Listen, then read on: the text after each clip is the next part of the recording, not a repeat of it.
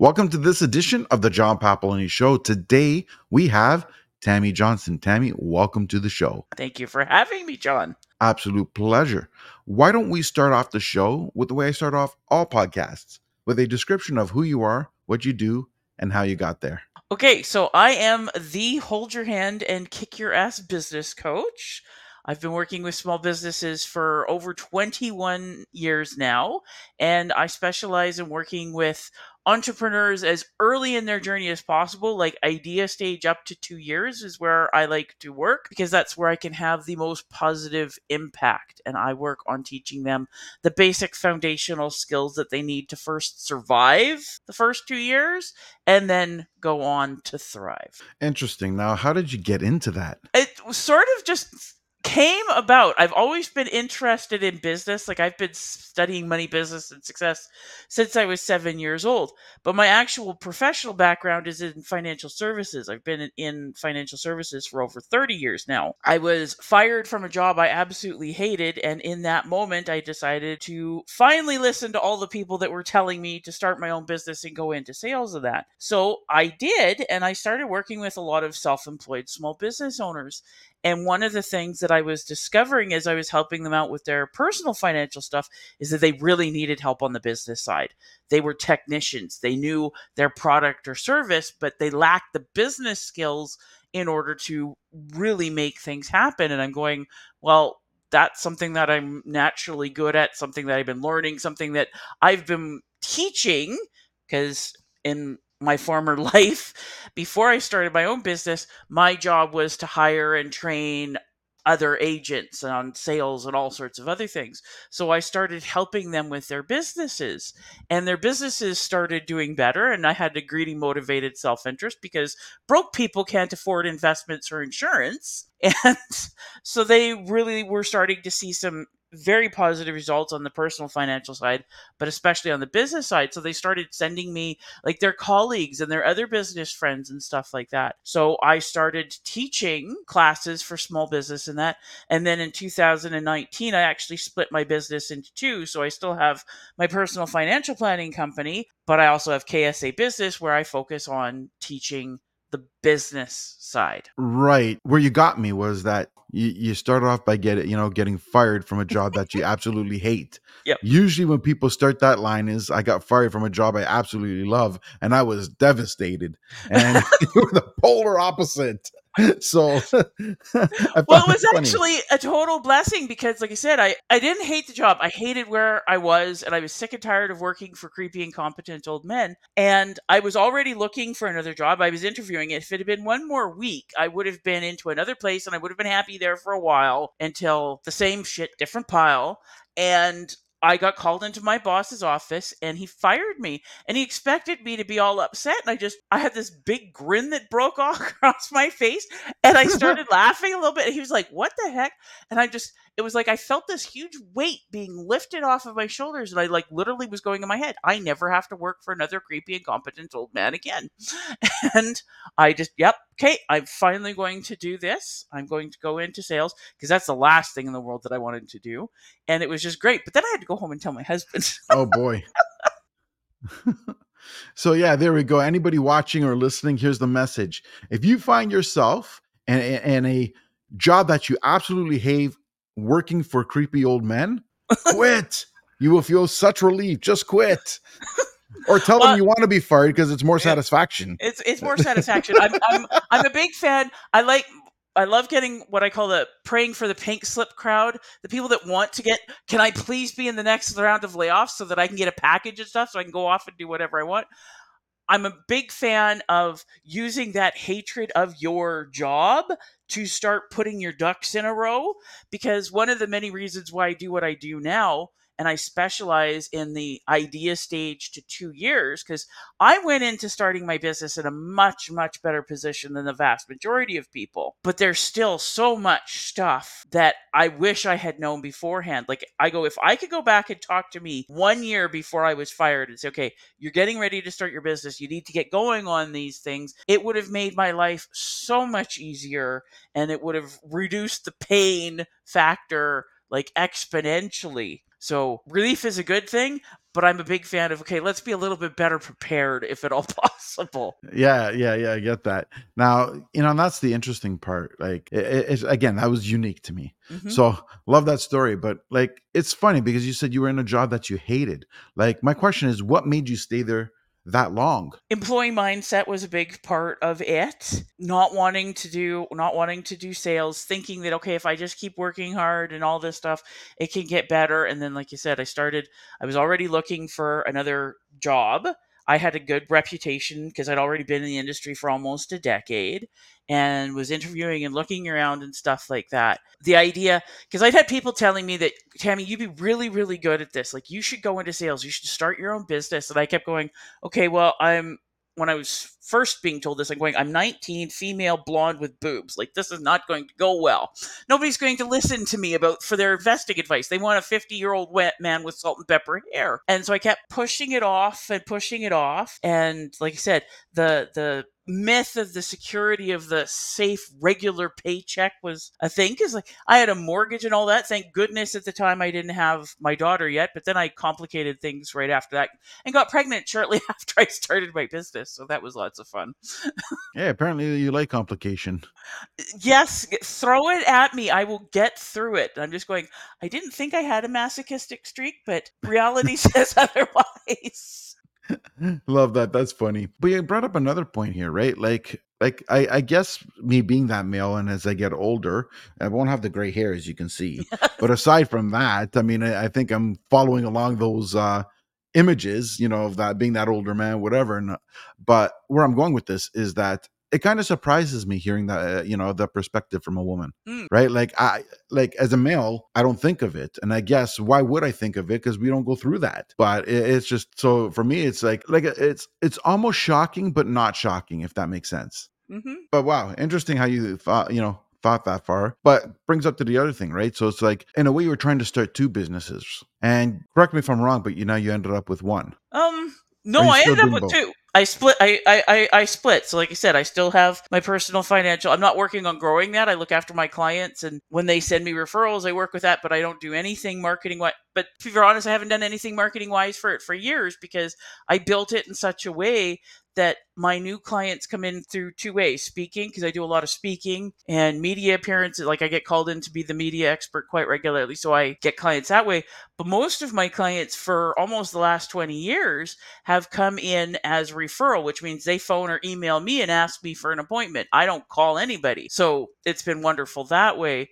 And then, like I said, I'm working on growing the fun, passionate side, which is the business coaching. Got it, got it, got it. Now, me just being curious, and I'm going to ask you a question, which is that is there ever a thought of an exit plan in terms of the financial business and going 100% into one, or vice versa, or whichever? I'm curious, right? Because sometimes there's a thought process Mhm. that if you put 100% of your effort into one business and just drop everything else, sometimes you can scale that other side a lot bigger. Doesn't mean it's true. It's just a thought process. I'm trying to see what your thought process is. Well, that is a common one, and I've had been asked it many times. Well, going, why don't you just go all in and find? Part of it is it's a little bit hard to explain, but I have a very small client base in Got it. comparison to most people that make what I make, because I do everything for my clients. I don't do piecemeal. So I love my clients. They're like family to me. And I've always said I won't take on a client that I would not have to my house for a barbecue.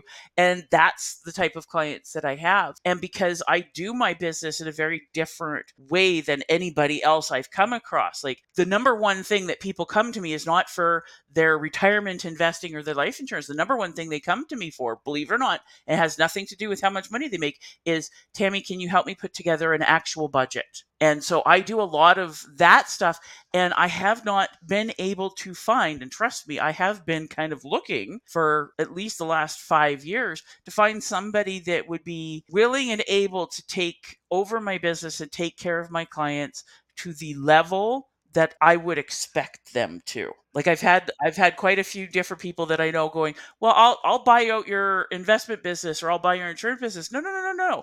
I want somebody that's going to take care of my clients and love my clients like I do. So if I find that person and then I can train them, I would love, but I won't just abandon them. Yeah, I understand that. That makes sense. Makes total sense. So, which brings up the other point, right? Like you went through a lot of transitions here. Now, actually, I'm going to backtrack a bit more. How did you end up even like growing up, for example?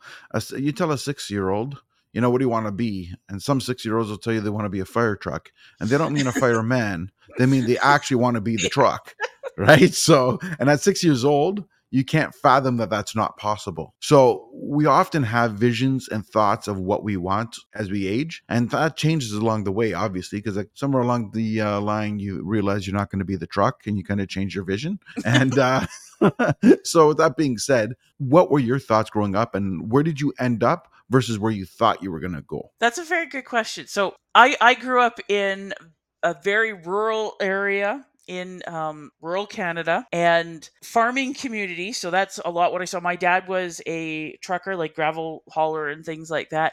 And my mom worked at the hospital. She ran the lab and X-ray department in the hospital in the community for 42 years before she retired. My mother wanted me to be a doctor, and I'm going, Mom, I couldn't dissect the worm in the 7th grade. I don't see cadavers in my future. Like it's just ew, icky, yuck, gross. So that's what she wanted.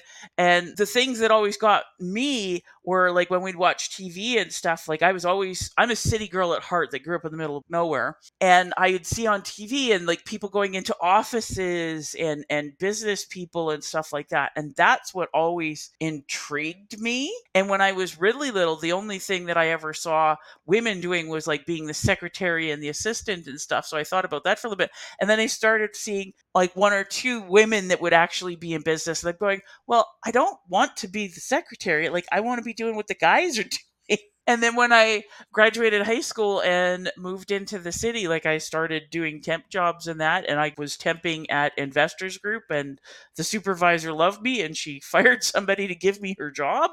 And the rest is history. Going along, like I never would have thought about going into financial services because that didn't exist when where I was growing up. Like there was the bank, and that was it. Yeah, yeah. That was it. So I kind of stumbled into it, and I'm good at it, and I like helping people, and I would. So that was good. So it wasn't that far off, I guess, from what I imagined as a kid. But where I ended up wasn't something I could imagine as a kid because it wasn't something that was shown on TV or anything. And like I said, there were no role models. Yeah, you know what? Like, I want to touch a point here. I just realized something. You had said that you have people over for barbecues. So how do I get on that invite? Come and visit. Come and visit. Uh, we would happily have you over for a barbecue. We have an incredible view from our deck. I bet that's awesome. But getting back to the seriousness here, and although there was half seriousness in that, but um, yeah, no, I mean, I love how you kind of, like you just said, you pretty much kind of knew what direction you wanted to go, and just it took time to get there, but you got there, kind of thing. Now, Yeah. with that being said, where I was going with this, sorry, my mind is, I've got like five thoughts in my head, and I'm trying to scramble which one I want to go with. It's um, I'm glad I can inspire you. yeah, thank you. Yeah, so going to what I was gonna say was, or one of the things I was going to say was that, now, like when you took the plunge. I mean, you got fired. You decided to take the plunge. I mean, and in a sense, from what you said, you kind of already somewhat started. What was the hardest part of all this? Well, there's a few things that were definitely difficult. One of the biggest ones is when you're working for somebody else, they're telling you what to do. You've got your work hours and all of this stuff.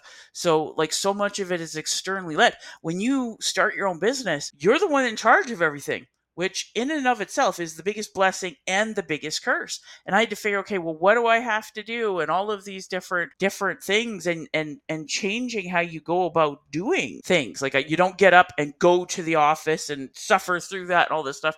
But what are you? And okay, well, you already have the clients and the agents that are giving you all the different things that you need to do. You get up in the morning and you go, okay, what do I have to do? I don't have any clients, so I have to do something to find some clients, and figuring all of that out. That was probably the biggest thing.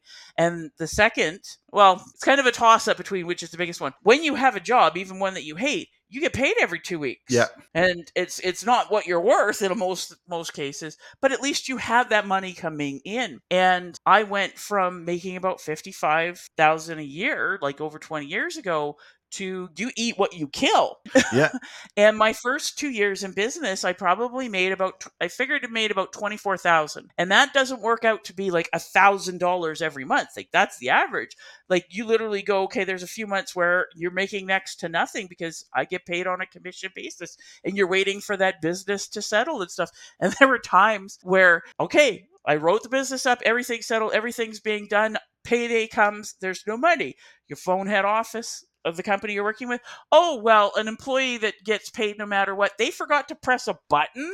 So you're not going to get paid on this pay cycle. But don't worry, it'll be there for you next month. And going, well, would you like to talk to my mortgage company?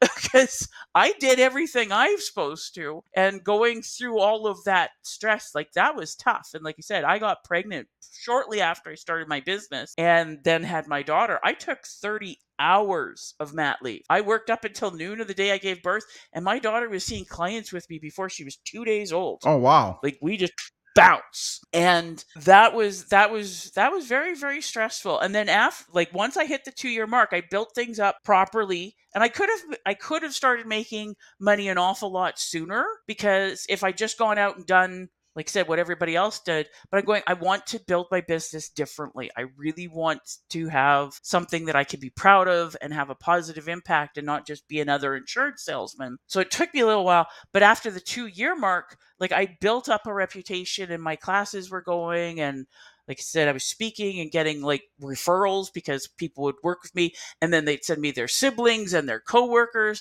So I didn't have to be going out marketing, and I haven't made less than 100,000 net in 20 years. But it was really, really tough that first 2 years. Absolutely. See, you said a key component here. You haven't made less than 100,000 net. So many people calculate gross and think that's their income, right? It is so true though, right? Like so many people, yeah, I made $100,000, but you need a $20,000 loan. Well, yeah, I'm in debt. Hmm. But it's like, wait a minute, you just said you made 100,000. How do you owe 20,000? Well, I didn't say for taxes. What'd you do with the rest of the money? Well, expenses. Then you didn't really make it. You made 100,000 in sales, not 100,000 in Yeah. profit. And that's one of the things that I teach people. What is the difference between cash flow and profit? And if you need both. Yes. And how do you determine and stuff like that. And some businesses it's definitely harder. Like fortunately, I have a fairly low overhead business, so it makes it a little bit easier. But yes, there's a lot of people that do not understand the difference between gross and net. Yeah, 100%. So now, like you said, when you're self-employed, it's like it's not like going to the office and then you're just sitting at a desk and just following a notepad of Mhm. instructions. You're in a way have to be a self-starter, self-motivator. Oh, totally, 100%. Right. And it's like you said, you basically eat what you kill kind of thing. Now, what was the process of finding clients, right? Because that's kind of interesting for everybody. Well, for me, like the biggest thing whenever you go into financial services, the first thing they say is, okay, get out your pen and your paper, and you start listing everybody you know. Like your friends, your family, anybody, somebody you worked with 40 years ago, you put their name down. You're going to start calling them. I'm going, oh dear God, that is the last thing in the world that I want to do. Like, I absolutely do not want to do that. And so I had to figure out, okay, how am I going to go and find clients without going and pestering all of like my friends and families and coworkers, where they get to the point where if they see my number on the phone, they're wanting to like duck and cover.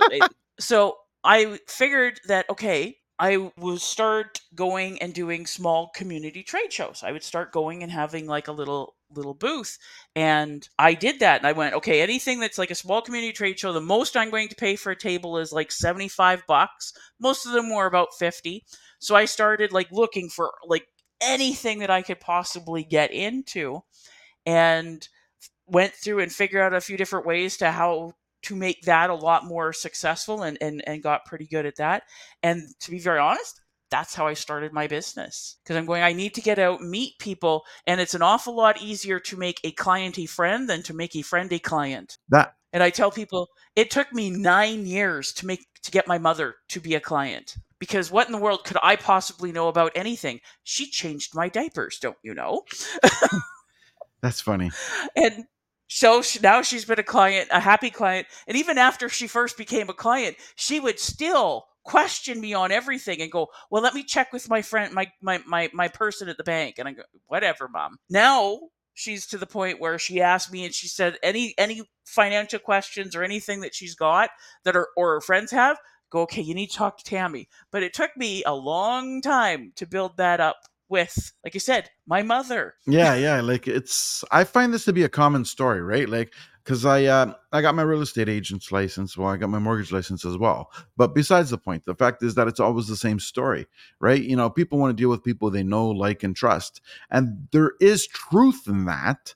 But you know, what I mean, it's like it's one of those things that the same people that know, like, and trust you, as we were calling it, also know that you're a day old on the job. And Well, and I tell people, a lot of people will not do anything with you until you've been in business for at least 3 years. And it's not even necessarily anything against you, because here's the thing, they want to know, are you serious, or is this just the flavor of the month? Because we know we all make the jokes about, okay, which MLM are you with this week? yeah, And they're going, I don't want to start trying your business or anything, because even if you do great, if you're not doing it in a year, well, then I have to go and find somebody else and all of this stuff. So it's like, truth is, it is so much easier to make a client a friend than a friend a client. And here's the thing, if you are not going and actively trying to sell to your friends and family, they actually, it's easier to get them to become clients, because then they become curious about what you're doing and they're going, okay, well, I want to find out about this. You seem to be doing really well, and you're not pestering them. that's an interesting perspective. It's a different way of looking at it, right? Because, like I said, the common message is call everyone you know, so because they already know, like, and trust you. And it's one of those things that even in real estate, when I started off, I find that people sit on the sidelines, like they won't say it to you, but they sit on the sidelines because they want to see what you're doing. Now, I never thought of it from the perspective of the see if you're taking it serious. But prime example, I'm going to use real estate just because I'm in that damn business. And it's one of those things that they're trying to see, like, 'cause you're supposed to be the knowledge broker, the knowledge person, and they again, they know exactly everything about you already because they saw you go through the venture, so they know you're in your first day of your job. It's not like somebody meets you and they assume that you have all this experience. These guys actually know. So what they're doing is they're watching and saying, okay, well, how much does he know? What did he learn, or she? And Yep. nobody wants to be the first person to call. So it's almost like they're waiting for you to do to see what you do with other people, then decide if Mhm. they want to jump on board or jump ship and hide. And with me, like I said, I was in a better position than most when I started, because I'd already been working in the industry for almost 10 years. It's not like, okay, it's something completely, like, this was the wheelhouse I was playing in. But the other thing that I want to put across to a lot of people is, a lot of the time, your friends are going to question, are you actually good at and trying to help me? Or am I just helping you because I'm being your sale? Interesting. I also want to unpack another thing, right? Because when you were told to call your everybody you know and write down right away, you just resisted it, right? Now, some of it is exactly what you said, but I found, and this may be or may not apply to you, and correct me if I'm wrong, but I think, because I mean, I think everybody goes through this, because I've heard everybody say, no, no, I can't call the people they know. And they have a whole bunch of reasons why they can't call that person or why that person won't use them, but nobody's ever tried. Like, very few people try it. It's like, it's almost like a fear. I don't want to say it's a fear, but it's a hesitation for sure. So my question is, like, aside from the fact that you wanted to get other people first and sort of, in a sense, prove yourself to them and have them come to you, was there any fear? Like, was there any feeling of imposter syndrome, or where you were like, whoa, or was it strictly just that you just thought it was a bad idea? Well, for me, it definitely was, like I said, it wasn't imposter syndrome, because, like I said, I had already been in the industry for almost a decade. My job was training. Like, I wasn't lacking in the technical skills at all. I'm the one that, when an agent had a problem or a difficult case, I'm the one that had to figure it out and help them and all that stuff. So I didn't have a problem with the imposter syndrome, but it was just like, no, I am not going to sour relationships, because, like I said, I'd seen in almost a decade of training other agents, the first thing the managers, yeah, get your list, start writing down everybody's name, start contacting them, and hearing how people would get the responses and stuff, and they get to the point, and being on the receiving end of those phone calls, not just from from the insurance agents, but anybody else that's gotten into, like I said, the multi-level marketing, the first thing they do, okay, I haven't heard from you in 20 years. Oh, what are you trying to sell me? And I'm going, I did not want to be that person. I didn't want to sour the relationships. And I'm going, if somebody wants to work with me or they want help, I will happily do that. But I want to attract them, not Got scare it. them Yeah. See, off. there's another point you brought up here, right? Is because when you're dealing with family or friends, there could be some awkwardness. And again, the fear that heard was that the fear of ruining the relationship because you're pushing them versus them wanting to come to you, right? And that's a possibility too. Because how many times have you heard friends doing business or family doing business, then all of a sudden you bump into them and I'm not on talking terms with that person. So that does happen. Um, yeah. So interesting perspective. Now, with that being said, that was your struggle, but there must have been also a moment in time because everyone has that doubt saying, did I do the right thing? Should I just got another job? Should I done this or should I done that? And what happens is something happens that sometimes it's unexpected or something happens sometimes as expected. And you have that moment where you go, yep, that's my aha moment. I know I'm where I'm supposed to be. Have you experienced that moment? And what was that? It was quite funny. So for about 5 years after I started my business, I would still get regularly headhunted. And I would be offered like some pretty darn good jobs that if I was still like wanting to be employed, that they'd be really hard to turn down. But even in the first 2 years, like I said, when I was struggling and I wasn't making a lot of money yet and all of that, I get a call or a lunch request from a headhunter and I'd go, no, I really appreciate that, but no. And part of it that made it easy is one of the many reasons why I finally decided to start my business when I got fired instead of just, okay, fine, I'll have a little bit more time to go interviewing. Was my husband and I were looking at starting our family, and I'm going, I do not want to be getting my daughter up at 5:30 in the morning so that I can get her to daycare, so that I can get through rush hour, so I can get to the office and work for this person that I freaking can't stand, and then pick her up at 5:30, get her home for like maybe half an hour before she goes to sleep. I don't want to miss out on the first words and the first steps and all this stuff. And if I have a job, I'm going to, because I can't do that. Where if I have my own business, if I go into sales, as much as that's terrifying, because I did not want to, I'm an introvert. I did not want to go into sales, especially I sell life insurance. Like I'm the biggest joke on the planet. Like we say, I'm a life insurance salesman. We picture Herb Tarlick from WKRP in Cincinnati. But I'm going, I can set my life up around having a child. And I did, like I said, I took 30 hours of mat leave in my first 6 months before my daughter started crawling and stuff. She'd come to my appointments with me. Like I had clients who went through the pregnancy with me and would rub my belly for luck, and then I'd show up with I had it set up. I'd have my purse and my briefcase and my diaper bag and my baby, and I could get in and they go, oh, can I hold the baby? Of course you can. And hand her off, and we're going through and putting the plan, and she's doing all this stuff. And then when she started to crawl and get moved around and things like that, and I nursed exclusively for 10 months. She wouldn't take a bottle. If I gave her a bottle, she'd projectile vomit. So I had, okay, I've got an hour and a half, 2 hours tops for an appointment, and then I have to get back to feed. So we would set up our appointments in the evening. And when I started, I had a partner that came with me, and what we would do, because my husband was working nights, is we would go to her place, because we're also doing our marketing in a very specific geographical area, which made it easier. But I would feed my daughter and change her diaper and pass it off to her husband, and he would look after her.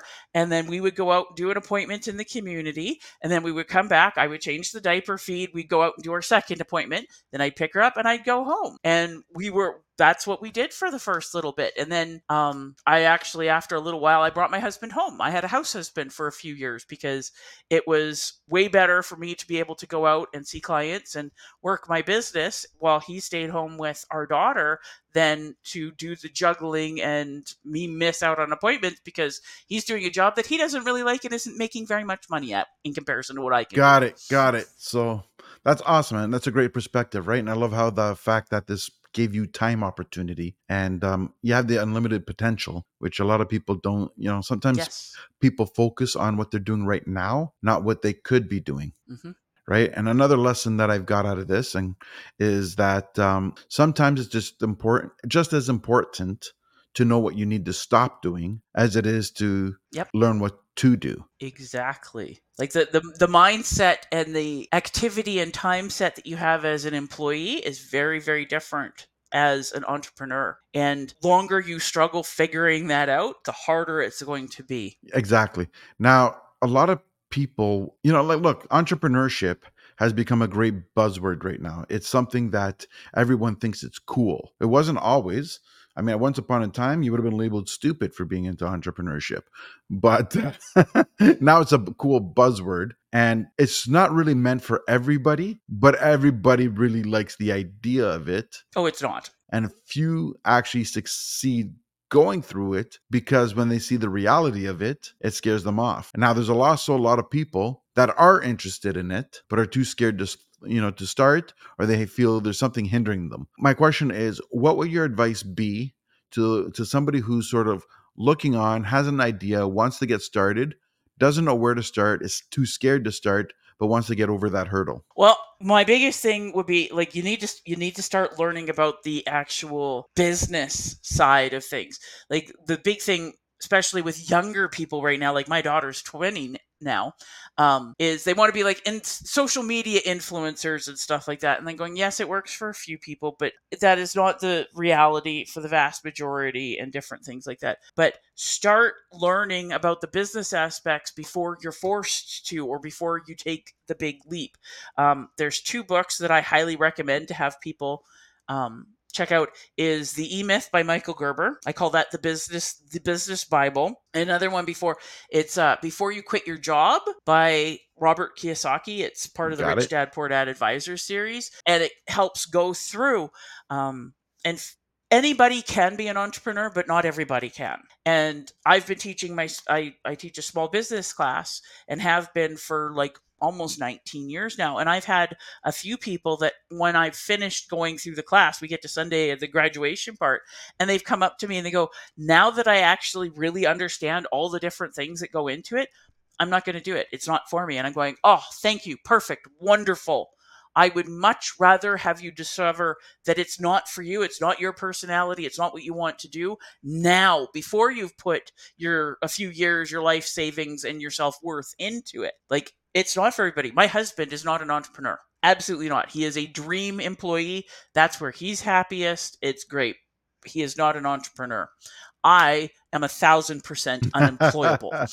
Love that. And I'd say, like, start looking for basic all around business training. Like that's what I do. And there's tons of business coaches and stuff out there, and there's a lot of them that are awesome. And the big thing right now is all about social media marketing, because social media is absolutely everything. If you don't have a presence, you don't exist. But they're selling these courses on how to have like a knockout Facebook ad so that you could fill your course and stuff like that. But they're not teaching them the financials or the systems or how to put together their habits or anything.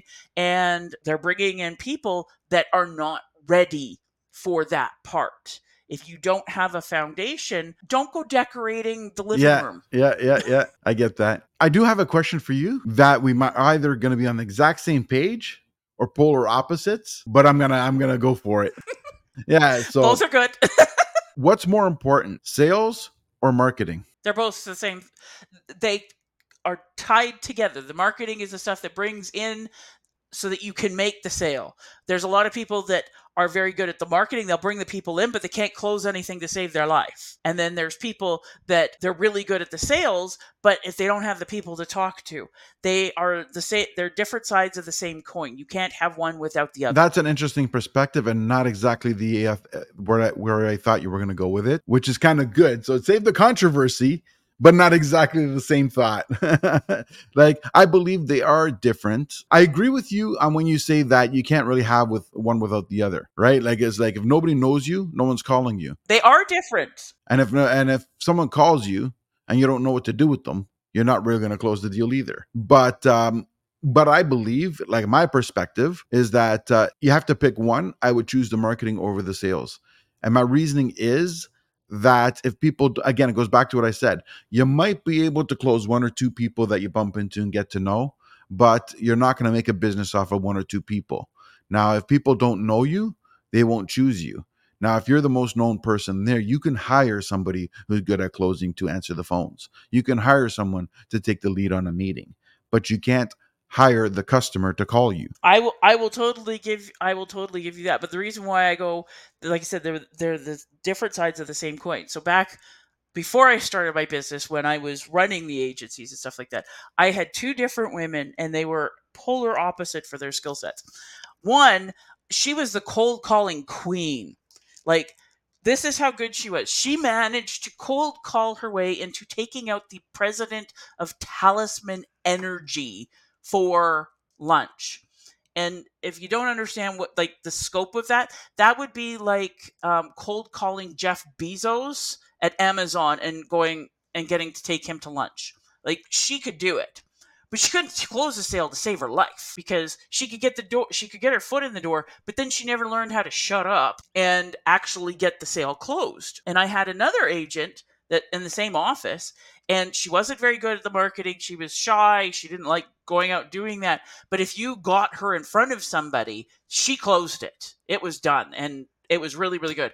And I tried to partner them up because, like I said, they would have been a deadly team. Deadly. And the closer, she was like, yes, this would be a good deal. Like I said, you guys split the sales and she gets you in the door, and you guys would both be making like a lot more money. But the one that was good at the cold calling, she didn't want to give up half of the pie. She'd rather keep 100% of a really, really teeny tiny little pie than 50% of a gigantic pie. So it never worked out.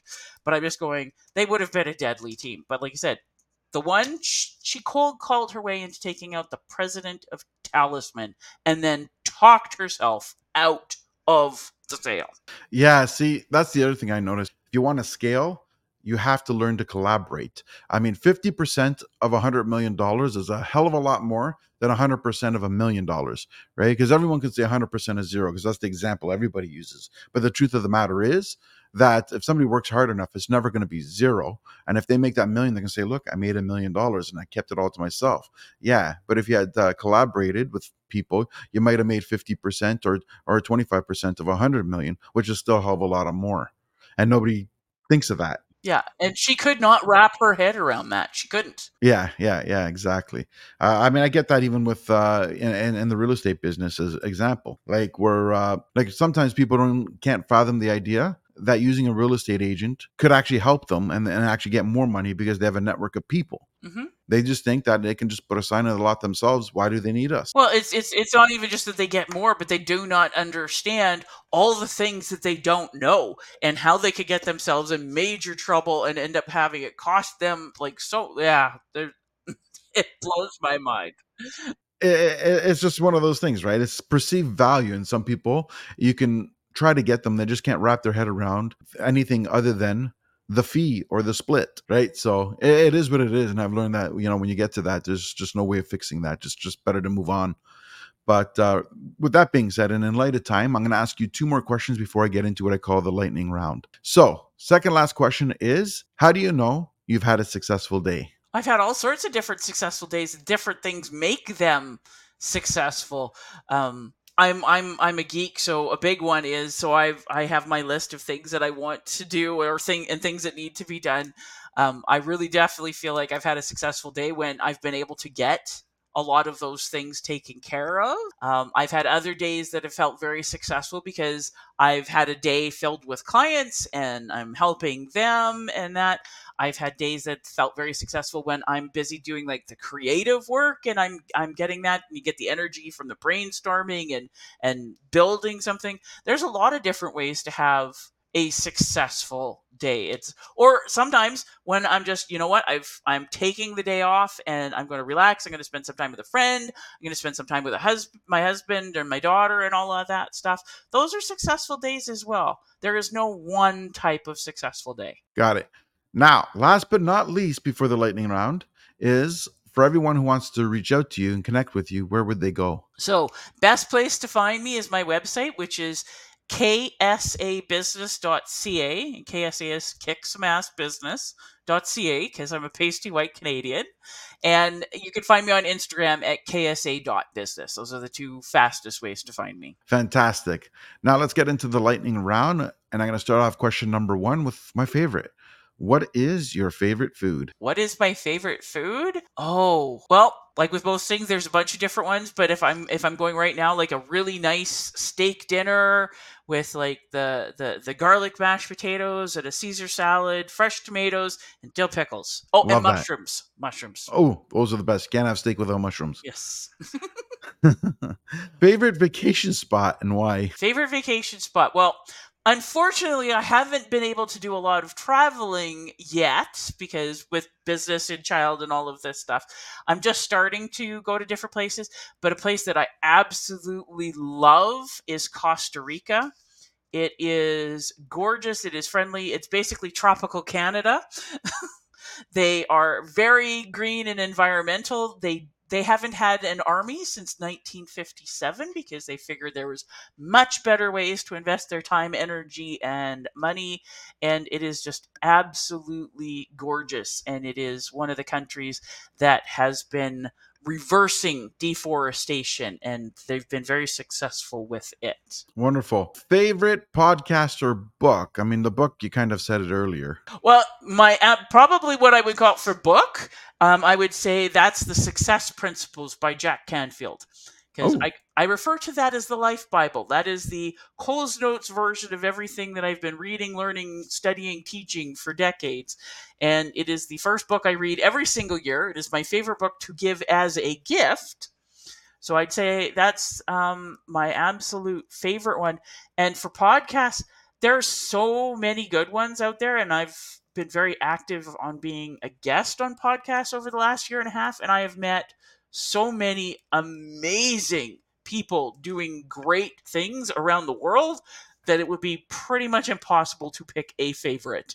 got it. All right. Last but not least, if you had unlimited amount of money, but you had to spend it in 48 hours, what you spend, you get to keep. What you don't, you lose. What would you do? Are there any rules on how I have to spend it? Nope. Okay, so I would place the order and pay for my dream home. Um, I'd get my husband a new car. I'd buy a bunch of plane tickets.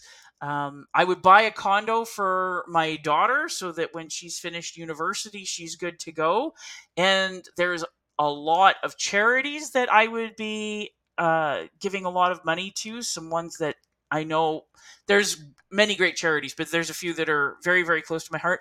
And I would actually be investing in a few of my clients' businesses. Like one of my goals is to build up enough resources that I can be an angel investor because I've seen so many people with great businesses. They're hardworking, they're doing all the right stuff, but it doesn't matter how many times the banks tell you they love small business, they're lying through their damn teeth. Banks hate small businesses. They detest them. They love big business and they love employees.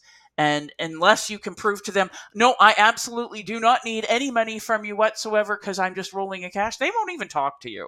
So I would love to be an angel investor. So trust me, I could go through a lot of money in 48 hours and have it set up for eternity. Got it.